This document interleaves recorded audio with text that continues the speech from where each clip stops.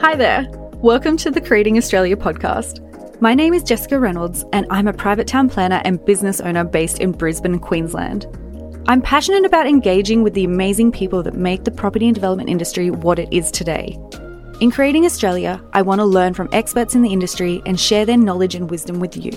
In each episode, we'll talk with different people and unpack their past experiences and innovative ideas for the future. Join me now for an episode of Creating Australia, where we dive into the industry exploring local stories, projects, businesses, people, ideas, and more. Hi Beck, thank you for joining us today. Your full name is Rebecca Caldwell. Caldwell, yes. I was like, I'm going to butcher this name, and I did again, even though you've told me a million times now. It's okay. You're the director of Maytree Studios, which is an architecture firm based in Albion, Brisbane. I do know that you do work over southeast Queensland, a bit of Sunshine Coast as well. Can you tell us a little bit about what your focus is on? What do you design for? Yeah, so we work across two spaces. We work in housing, so a lot of residential renovations and new builds, and we work with families who are planning to be in their home for 10 plus years. And then we do one-off commercial interior fit outs. So if you've been to the lovely garden room down at Roma Street Parklands, that kind of space is something that's unique and injected with a lot of personality. That sounds so fun. How did you fall into that? Because that's fairly niche. Yeah, I was really lucky as an architecture student to get into practice really early, a little bit like yourself, I think, and worked with some great people across both residential and the commercial space.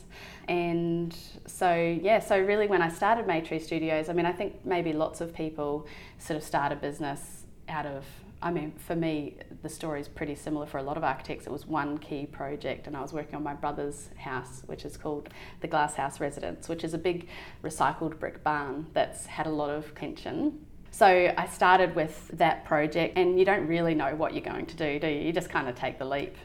I say to people when they're like, oh, how did you start your business? I say, eventually the discomfort not doing something is greater than the discomfort or the risk of taking that leap. And so when I started, I was open to looking at anything because I had a few years working with a large commercial practice. I was really interested in keeping that as in our portfolio.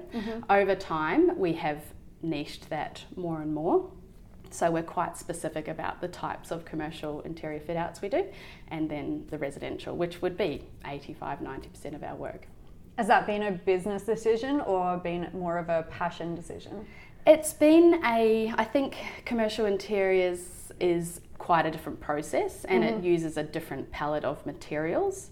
So I think if you're not geared up to do it a lot financially, it probably doesn't stack up. So I guess it's finding those complementary spaces and types of projects. So something like, say, the garden room restaurant in Roma Street Parklands, you're working specifically for the owner who's also going to be the operator. So there's a very similar relationship there to how we are with a homeowner in really getting to know them. Very emotional attachment. Yeah, really invested in them, who they are, what they're trying to create. So there's kind of, they're friends in that sense in terms of the type of work.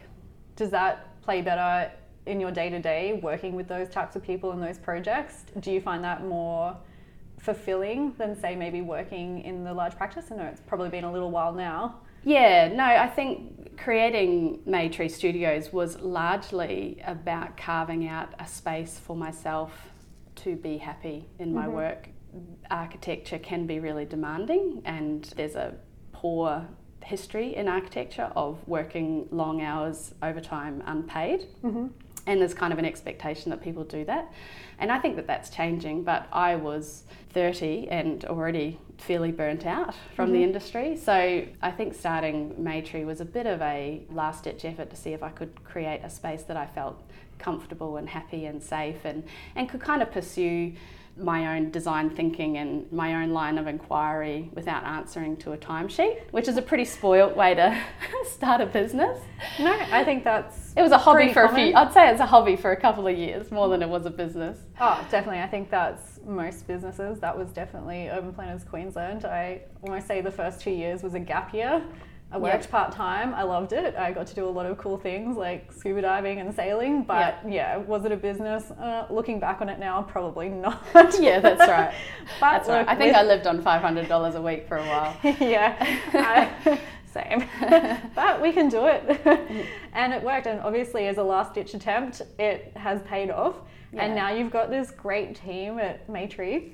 Can you tell me a little bit about building that team and your experience in having people work for you and then where you're at now, because you run a bit of a different business model where you have co-ownership with your employees? Yeah, we do, and that's something I've always been really passionate about. So Maytree is specifically not called Rebecca Caldwell or Caldwell, if you want to call me that. If you're Jessica.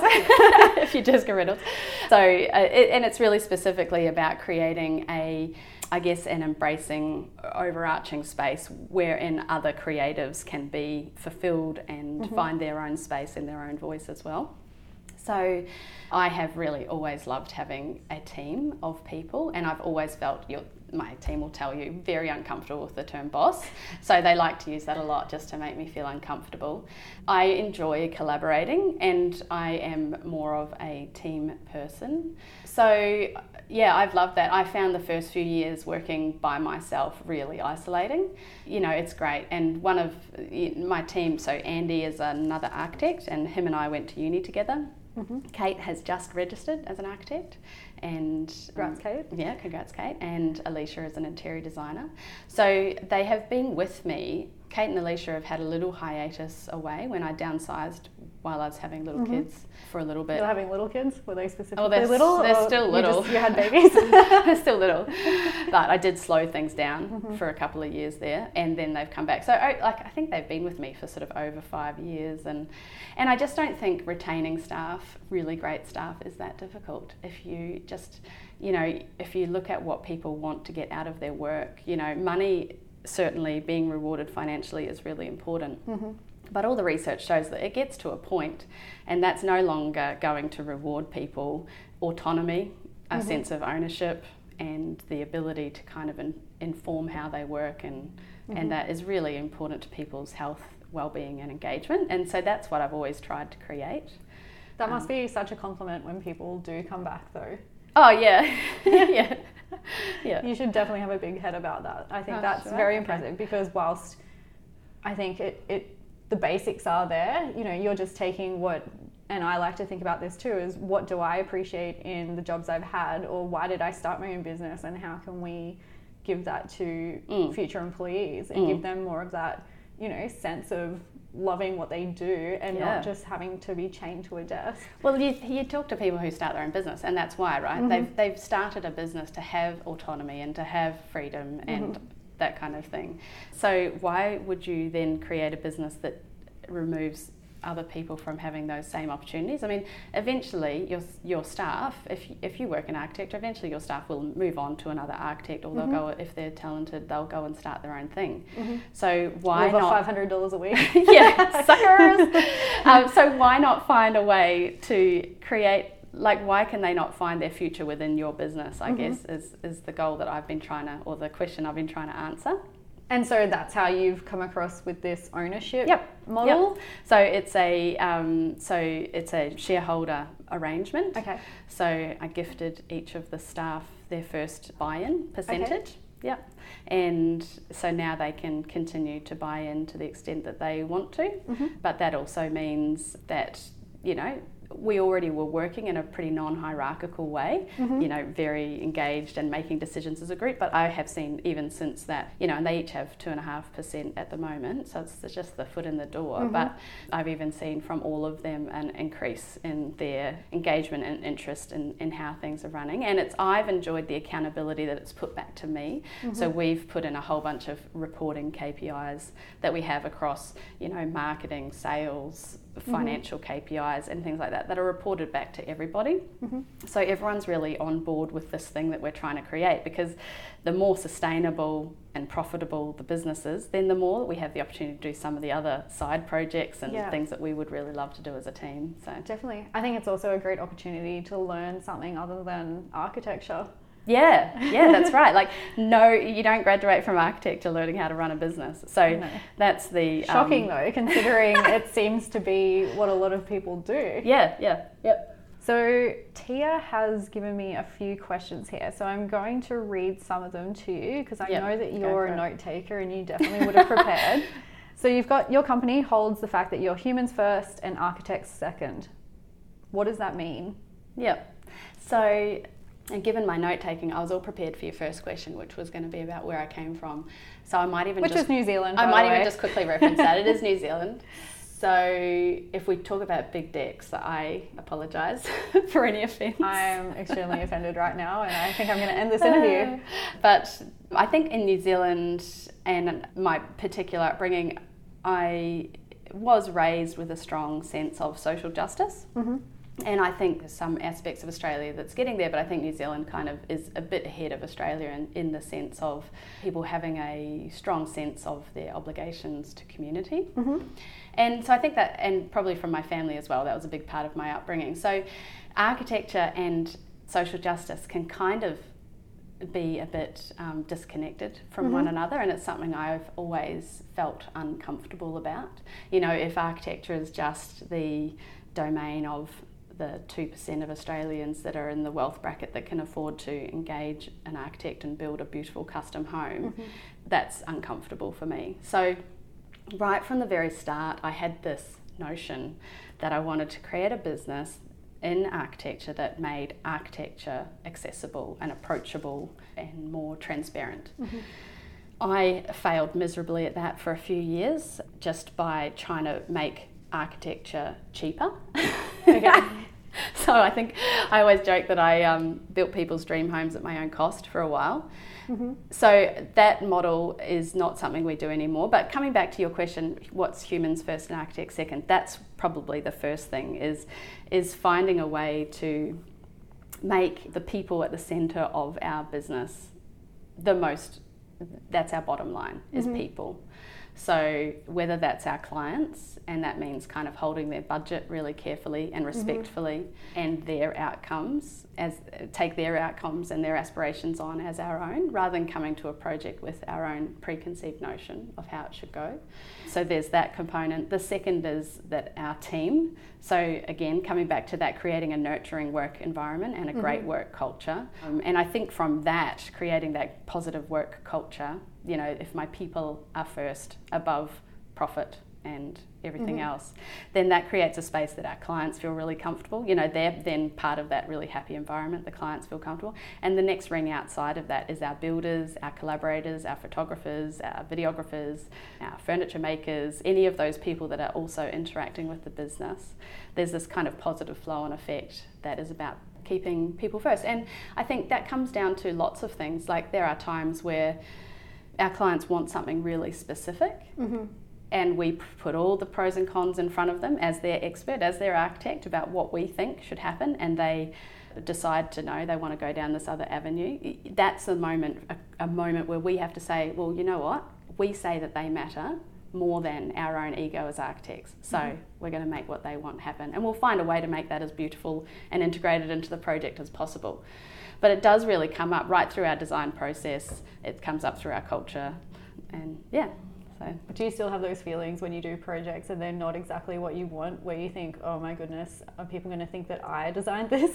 No, we don't. No? Because... Sounds like you choose your clients pretty carefully these days. We do choose our clients really carefully. I think we attract a particular type of client. I like to drop an F-bomb in our first meeting, and if that's like the litmus test. If they can't take that, then they're not for us. But I mean, and our clients range from, you know, we're doing this really lovely little extension for some retirees that are moving to the beach, and right through to, and you know, that would be $400,000. We've got a little $200,000 extension for a single woman in her 30s, and this is her home forever. She never plans to move. And that's committed. And yeah, it's brave. And some, you know, and a $2 million massive renovation for people that think, well, we'll be here for 10 years, but we're not sure after that. So our clients really do range. The project types do range, and they range in considerably in value. But I think that is the challenge of design. For me, it's not about coming to every, and maybe in 10 years we'll look back and we'll see that there was this kind of thread of aesthetic or something. But right now, we sort of say we respond to every project uniquely. And so if someone's going to throw a curveball at us, like they want a bright yellow kitchen splashback or something made of glass, we will find a way to make that beautiful. That's the challenge of design. So that's the fun stuff. And I think we always say there's that great push and pull between the architect and the client. It's such an intimate relationship. I think that's the reason why we are so cautious about the clients we do take on, because we want to work with people that we are really excited to have a design meeting with that morning, because that creates a really great energy. They are with us for 6 months, 9 months, 12. Pretty long-term relationship. Yeah, and I know where they fold their washing, by the end of it, It's a really close relationship. So enjoying that is really important. Do you get many couple arguments in front of you? Oh, so many. I've heard so many horror stories. No, we don't get too many. I always like to joke that, if you're not sure about your marriage, do a renovation. That'll clarify things pretty quickly. We joke that we are also marriage counsellors as well. We do this thing right at the start of our project that we call our workshop. And it's a kind of a getting to know you. It's actually wine and design. So all of our clients kick off with an evening session with us. Is the wine enforced? It's not enforced, but it's encouraged. Again, another way to kind of vet the kind of people we suit. But we get all of the clients' imagery, their aspirational imagery of everything they love, up on a board.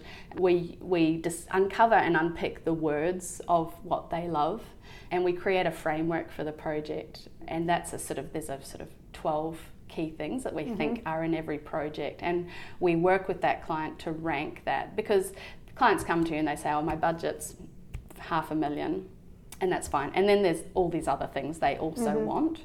So finding out where that budget sits in relation to those other things that have to go into a project, how high quality are the finishes, how sustainable do you want this project to be, how adaptable do you want it to be for the future. Those things are in tension with clients' budgets straight away. So finding where that budget sits, is it the most important thing to you, or is it the third thing down the ladder? And that's with couples is a really great opportunity for clients to hash things out between them a little bit as well. And everyone then gets on board. Oh, it's so exciting. I love processes and planning and organisation, and before you even start, and also getting to know each other. I think it's such a great idea, and your workshops have been quite popular, haven't they? They are, and it's probably a good time to talk about the way that we offer a tiered service arrangement. So again, the thing I was touching on before, humans first, architects second, and the fact that high-end architecture is in tension with, I think I heard you talk with a great interview with Karen Gate about this, about whether architecture should stay aspirational, or if it should be for everybody. I don't know if it can be for everybody, but I do... Probably shouldn't be for everybody. I do want to broaden the amount of people that access it, right? Yeah, I like that. So rather than cut, we try to do cheap services. Now what we do is we have a range from the first workshop, which is what we just talked about there, and at the end of that, clients get back diagrams and a return brief that puts their project and who they are into words. And that's the first lead in to the other services, or they can walk away with that with a great brief for a building designer or a draftsperson or a builder. At least it gets them started. The next level in is called the Explorer, and that is the workshop plus one round of concept design. And again, we have 3 types of people that use that. One type of people are young and can't afford really an architectural service. They've got no equity in their house, they've just bought it. But they do want to know whether they should demolish that crap carport and plant a garden here, and what they could do in 5 or 10 years. So the Explorer sets them up with a master plan, a big picture thinking that lets them kind of do some mini projects over the next 5-10 years while they build up some equity in their home. And so that's one type of people. The other people use it as a lead-in to working with us. Some people come to us with no clear. They know they want to spend, again, it's a magic number, $400,000 or $500,000 on their renovation, but they don't exactly know what. So because we can't scope it, we can't really quote it. So we do the work, the Explorer as the lead in to going, okay, that's kind of your project. Or there's $800,000 worth of stuff here, but here's your $400,000 project that you can do. And then lastly is people using that service, but then they take those plans and they develop them further with a building designer. So it's a little bit of letting go, which is not natural to architects, you know, and it wouldn't suit every architectural business model at all. So architects typically want to be involved from the minute you start sketching to, I mean, God, we'd love to be involved from before you buy the block of land or the house, to be honest, and to handing over the key and designing everything in between. So it's a little bit counter to that culture, and it's about letting go to find avenues for people to use an architect who would have been priced out of that before. And for that Workshop Explorer, you know, if they go on to work with somebody else to develop that, they might not get everything perfect. But the things that they will get much better than they would have is natural light and ventilation, aspect, views, privacy, connection, something quirky or interesting that's about them, that's embedded in the project. And that's what we're kind of hoping to achieve. It's great. I think it's also good for the architecture community because you're leaving people who maybe couldn't normally afford it with a good experience about architects, because that's one thing I have found is because architects do love to take those projects and take control. Not everybody wants to be controlled. And then, you know, lots of the architects I work with are lovely, but you always hear those stories from builders or owners who go, I would never use an architect again. I know, and I hate that because I think it's a very small group that have that experience. I think most people, but they're pretty noisy. Always. I reckon architects add significant value to every project because of just the unique thinking and the improved outcomes that last, that aren't trends. You know, they're classic and you still love them. You love those spaces in 20 years still. So totally worth it, but not everyone can afford that.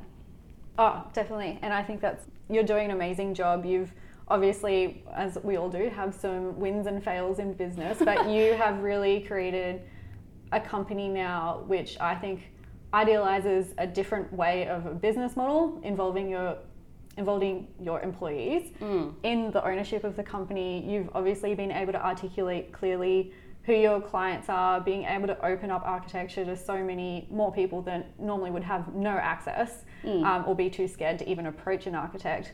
But I've got one last question for you. If you could design and construct one building in your lifetime, no budget or constraints, what would that building be? It would be a renovation. It would be I would really love to do a mixed use commercial and residential building that is about creating space for artisans, craftspeople, creative business in the shops and creating a bit of an incubator there, and then, you know, smart, intelligent, great residential living above. I think that would just be so fun. So a little community hub. Create a little community hub. I think that would be my dream. Yeah, no, I think that's lovely. Well, thank you so much for joining us today, Beck. It's been such a pleasure. Thanks. Thanks for joining me on today's episode of Creating Australia. Don't forget to subscribe and join us on our socials to keep updated on our latest content. On Creating Australia, I love talking about everything to do with people, property and development. So if you have something you'd like me to explore, let me know by searching Creating Australia on Instagram or searching Jessica Reynolds on LinkedIn.